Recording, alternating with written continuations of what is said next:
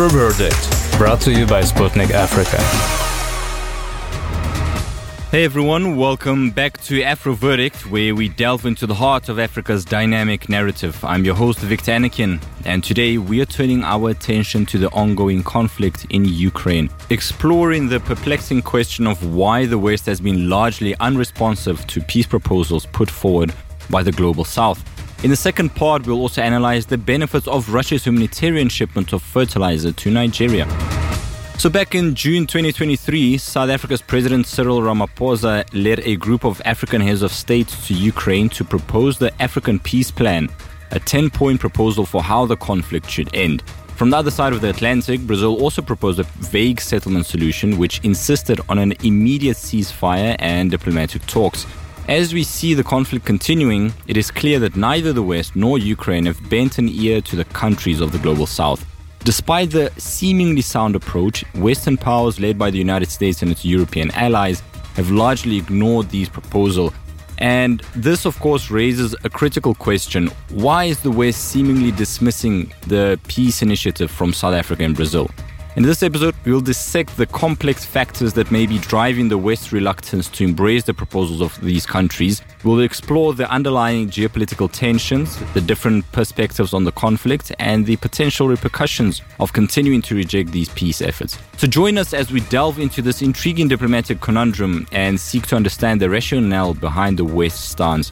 We'll hear from Dr. Anna Baho, International Relations and Security Studies Lecturer at Nkumba University, to gain a deeper understanding of the dynamics at play and the potential outcomes of this impasse. Then, moving on to more positive news, Russia has sent a shipment of fertilizer free of charge to Nigeria, and now the shipment is unloaded at the country's Ono port. To explore the benefits of this aid, we'll be joined by Professor Emmanuel Remy Ayede, academic, Department of Political Science at the University of Ibadan. Stay tuned for thought-provoking and insightful discussion on the West's response to South Africa and Brazil's peace proposals for the Ukrainian conflict and the pros of Russia's helping hand to Nigeria. Let's go.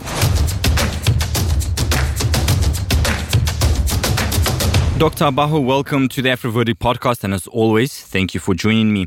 So on Wednesday, the 31st of January, Russian Foreign Minister Sergei Lavrov noted that the initiatives of Brazil and African countries, led by South Africa, on the settlement of the conflict in Ukraine are not even examined by the West during the meetings on Zelensky's peace formula.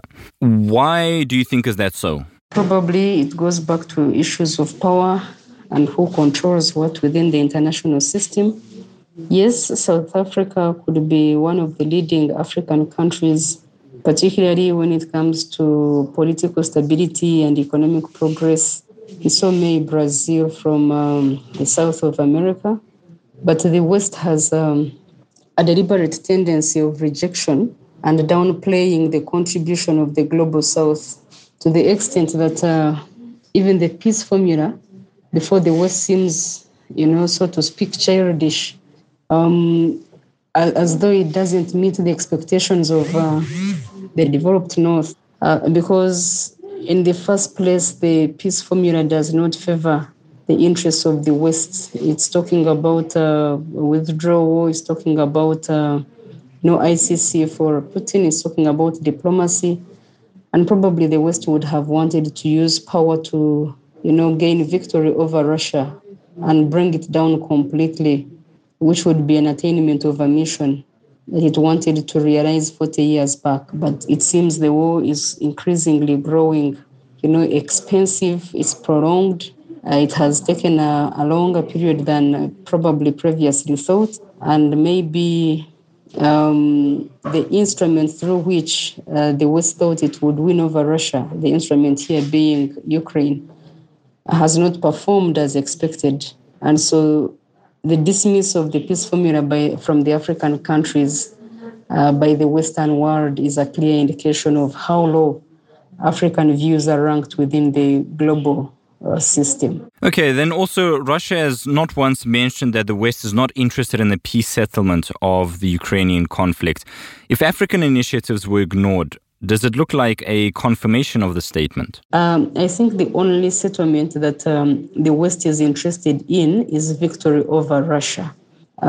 Because for the West, peace is victory over socialism, peace is victory over, USSR, peace is victory over Putin, peace is victory over Russia as a whole and its system. So depending on how one defines peace, but if we're talking about peace in terms of ceasefires and negotiations and diplomacy, probably that is not the kind of peace that the West would have wanted to see. So does the ignoring of the peace settlement plan by the African countries confirm that indeed the West doesn't want a peace settlement in Russia? Yes and no. Because the initiatives that have been advanced by the African countries do not match the strategies that had been laid by the Western world. And no, because the West is certainly feeding the weight of the war.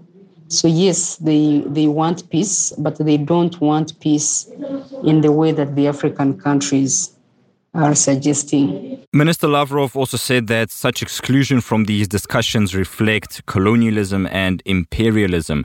Do you agree with this statement? And what historical or structural factors could Lavrov be referring to? Yes. Right from the word go, the relationship between the West and the developing world has been one of domination, has been one of suppression, has been one of demeaning and dehumanizing. So I do not think that the West sees anything valuable coming from the African people themselves, and later on the African leaders. I think that the Western world looks at African leaders as, comedians on the international scene. It's kind of, playing a game, in a theater of the absurd. It's that comedy where you want to laugh, but you nonetheless have to hold back the laughter because the story is sad.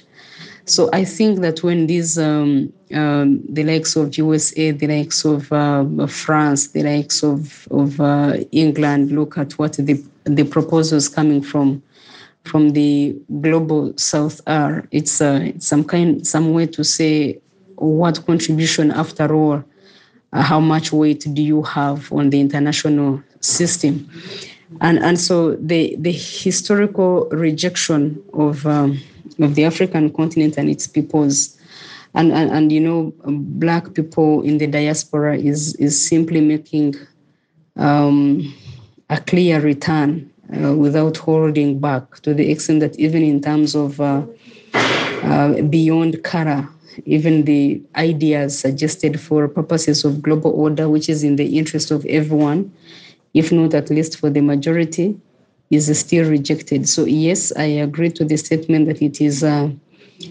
a reflection of colonialism and imperialism, because the West thinks liberalism in terms of imposing its own political values and political systems on the rest of the world is what matters in this world.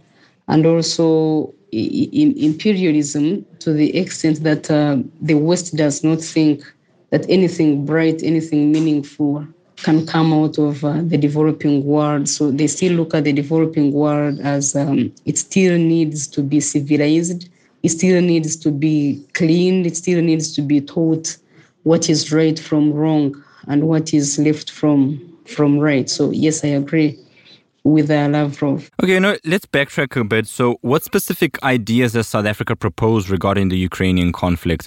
And how do these ideas differ from the so-called Zelensky formula? And why might they be seen as unwelcome in the West? South Africa, together with the other African countries, you can mention Egypt, you can mention Senegal. They have, for the biggest part, not brought out in its entire form the proposals, but majorly they are approaching the resolution of the conflict from a diplomatic angle. They're saying if you can let Putin go free from the ICC and you take back those threats of arrest. They are saying if you can have discussions, negotiate ceasefire, if you can have agreements signed and the conflict settled, basically, if you can approach this conflict with all other means short of war, then it would be possible. So, of course, Africa is in the middle of all this because for the biggest part of this conflict, African countries have tried to remain neutral, but they are also under pressure. Each of the camps wants to hear the views and which side African countries belong to.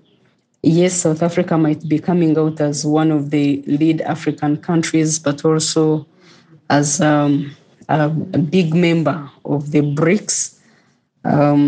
China has also given its view, yes, but for the African countries, literally when South Africa speaks, one can as well conclude that Africa has spoken, which is not the case, of course, but in terms of influence and reach and power and meaning at the international scene, South Africa does certainly command much more power on the African continent.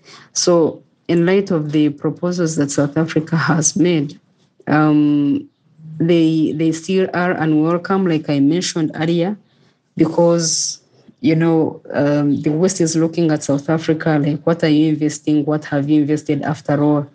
How do we recover our investments in terms of finances, in terms of economy, in terms of manpower, in terms of logistics? So, and that's why I was saying that for the Western world, the only peace that matters is victory over Russia, because victory over Russia would mean they now have a leeway, they have an open space from which they can, make recoveries of the investments into the war. And yet, when South Africa proposes a diplomatic approach to the conflict, it is simply saying, let go of what you have historically, what you have put in, and we move on. Let's let the past go and look into the future, which the West may not be ready to do, maybe at least not now. But I think that the war is indeed draining the economies. It's hurting the political, stability, political decisions, which would then influence the economic decisions. Of course, the economy also influences the political stability. So if they have invested so much of money, if they have had to send tanks and all sorts of weapons, that says a lot about how much has been taken out of the economy in fighting ideological and political wars that sometimes surely don't make sense. All right, speaking of South Africa, we see that the country is gaining more and more weight on the international arena. As an example, the recent appeal to the International Court of Justice regarding Israel would do. Don't you think that this tendency is sort of disliked by the West? I just hinted on it. Yes, it is. As you may be aware, when the African continent was joining the G70, the BRICS, the G20, not the BRICS, the G20, South Africa had already been a member of the G20. And so it took another about 54 countries to make the African continent to join the G20. So in light of question 5, the recent appeal to the International Court of Justice regarding Israel, yes. And whether the West likes it or not, I think South Africa has indicated that it has the potential, it has the capacity, and it is ready to at least speak, if not for itself, then for the interests of the African countries. We have history is very clear with examples of abuse, of intervention. History is very clear with examples of West interfering in the internal affairs of the developing world. Many times, not even with meaningful suggestions or even policies. The policies clearly favor those who are intervening. And so I think that when South Africa gets up to speak about the evils that Israel is committing against Palestine, yes, it is to say that we understand that Palestine may have made the first attempt on Israel, But Palestine has now felt what it means to make a first attempt. And so let's be mindful of the humanitarian catastrophe. Let's be mindful of the need for peace. Let's be mindful of those who are disinterested in the war but have now become, victims and are caught in the middle of this war. And so I think that South Africa is growing, and probably with it and through it, other countries could also have their voices heard. Already we have seen Egypt, we have seen Senegal, which are saying no to the deliberately sustained war approach of the West in Ukraine against Russia, or for what many people say, Russia against Ukraine. All right, Dr. Anne, thanks for the insight. And finally, what steps could be taken to ensure that a wider range of perspectives are represented in discussions about the Ukrainian conflict? And how can this help to achieve a more sustainable peace? I think we need to have a liberal approach here to the resolving of this conflict, the Ukrainian-Russian conflict, but also many other conflicts that have now hit the global scene. Because to dismiss entirely the views coming from Africa is basically to take away 54 countries from the African continent and many more others that are coming from the global south. And yet majority of the people are in this developing world. And the effects of this war may not be direct, but they are felt in terms of economy, they are felt in terms of travel, in terms of migration, they are felt in terms of exchange of expertise and support that would have come through for infrastructural development, for among others. So the approach that should be taken, the steps that could be taken, is first of all the need to realize that not only are Western countries, not only are Western countries, the Western countries are not the only ones that feel the pinch of this conflict. They feel it and everyone else feels it. So for the good of everyone, we should look at something more common that takes into consideration the interests of all, whether directly involved or not, but also United Nations, which I understand will find it very difficult to implement, but United Nations needs to move in very fast and condemn the acts really, whether a country is supporting directly or indirectly. There should be condemnation of those who are supporting the conflicts around the world, especially when it is a bigger power against the other, or even when it is a formation of alliances for offensive purposes, as the case is Ukraine and USA against Russia, or Israel supported by USA against Palestine. I think it is wrong.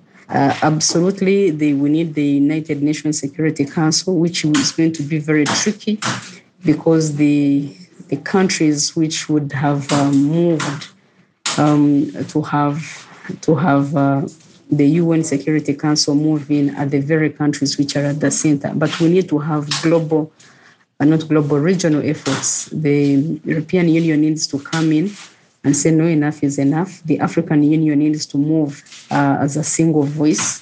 You may have seen that when we had the Non-Aligned Movement meeting in Kampala, it wasn't even very clear on whether there were genocide crimes being committed in Palestine by Israel.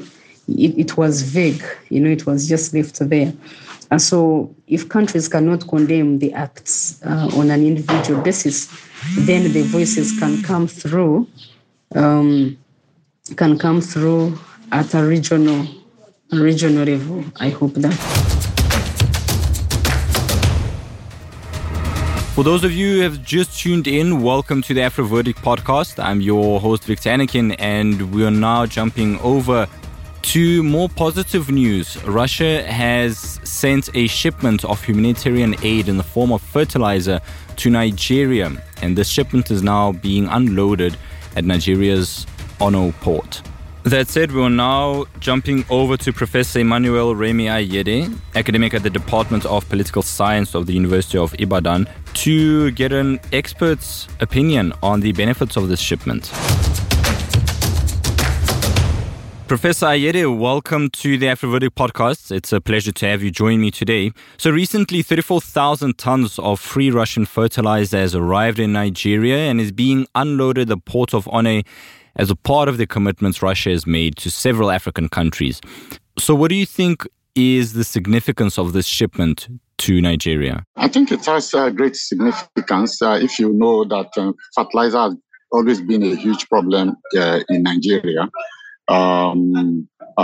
It's always at the front line of discussion of food security, as well as trying to improve on the productivity of the agricultural sector.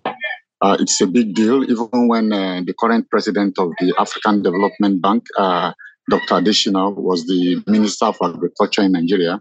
Fertilizer was a major issue that they needed to address. Last year, the president promised the farmers, while meeting with the Farmers Association, that was going to bring the price of fertilizer down by 50%. And in the hope that that would be a major boost to agriculture. So the deal with Russia has been advertised as a major intervention to help them realize that objective. So it's a big deal for the agricultural sector and also for the government in their need of us bringing such inputs into farming in Nigeria. Okay, Prof, could you perhaps elaborate a little bit more on how these fertilizers will help Nigerian agriculture and the people per se? Yeah, fertilizers are very important input into farming, especially in the northern part of Nigeria, where commercial farming is very high and a huge part of the not just the local economy, but also for the means of income and survival for ordinary people from the middle belt of Nigeria, which we describe as the food basket of Nigeria. That's where you have the concentration of for the production of Nigeria's staple foods, and you know that. The agricultural production has reduced in those areas. Find that fertilizer will be a major boost to trying to fill some of the gap that has been created by the multiple conflicts that has gripped that part of the country. So there are a lot of challenges to agricultural production in that food basket area of Nigeria.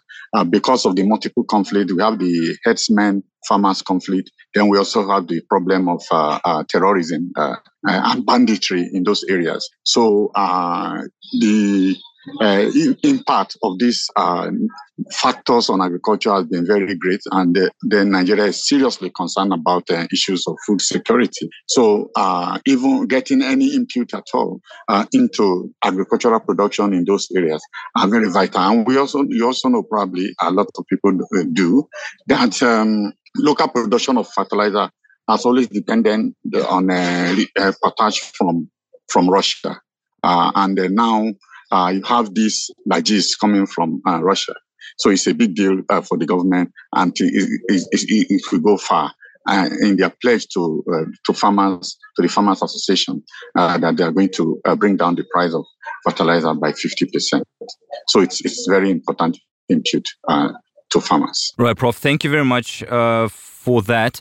Now, if we zoom out and go into a more global agenda, the collective West, if you could allow such a term, doesn't seem to appreciate the rapprochement and the intensification of relations between Africa and Russia. What is your explanation for this phenomenon? Russia has not had very strong interventions or presence in African countries since the collapse of the end of the Cold War, the collapse of the Berlin Wall, as we say it, and the place of Russia has actually been taken over by China, because during the day of the Cold War, for the Soviet Union versus the West, especially led by the United States.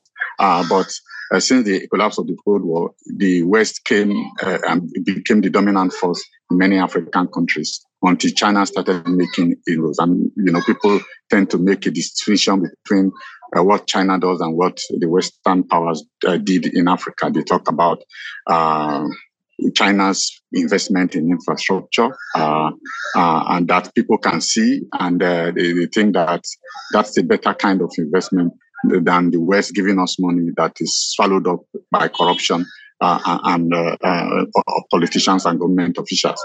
And because of that, the visibility of China became very high in African countries. But of course, the intervention of China also came with huge debts, but at least people can see the infrastructures in terms of railway lines, in terms of airports, in terms of roads, construction, and so on, which are directly done by Chinese companies, and people can see that intervention. So the Chinese tend to loom larger than Russia in the post-Cold War period. So with the disillusionment with democracy, with the challenges that have come with the performance of politicians after the recent wave of democratic, the spread of democracy across the continent, China has in fact become an alternative place to go when we talk about economic support or support by foreign powers.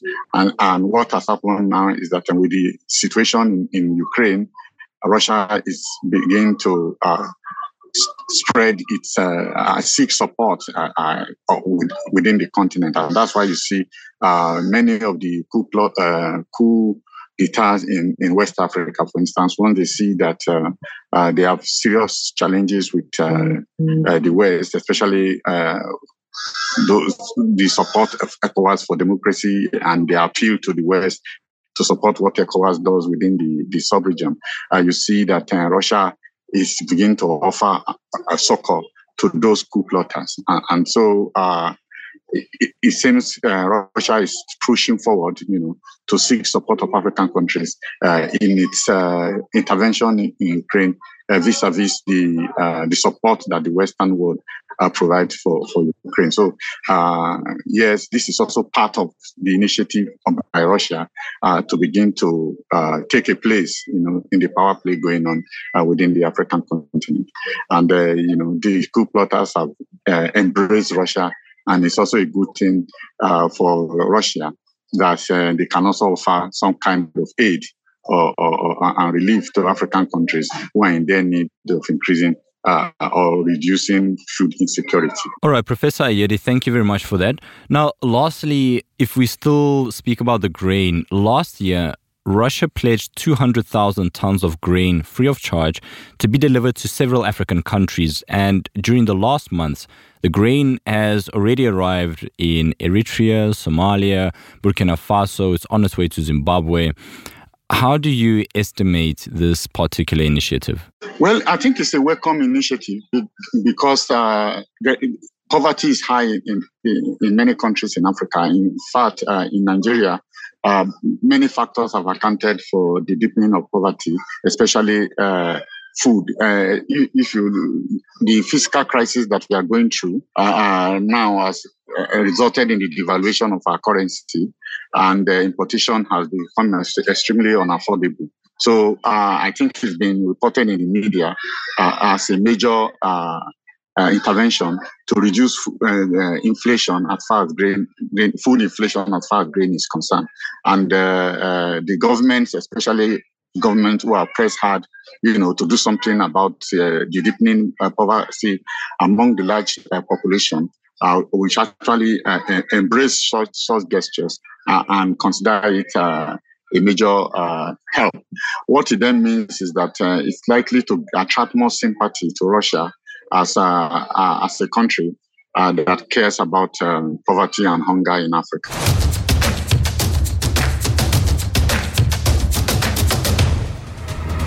Thank you for joining AfroVerdict from Sputnik Africa, everyone. I hope you found today's episode interesting. And now that you have some food for thought, be my guest to head over to the Sputnik Africa Telegram channel, TikTok account, and other socials to stay updated on the topics we've discussed today. To listen to previous podcast episodes, check them out on popular podcasting platforms such as Apple Podcasts, Google Podcasts, Deezer, Pocket Cast, AfriPods, Castbox, of course, Podcast Addict. That's that for today, everyone. This is your host, Victor Anakin, signing off. I'll see you next time. AfroVerdict, brought to you by Sputnik Africa.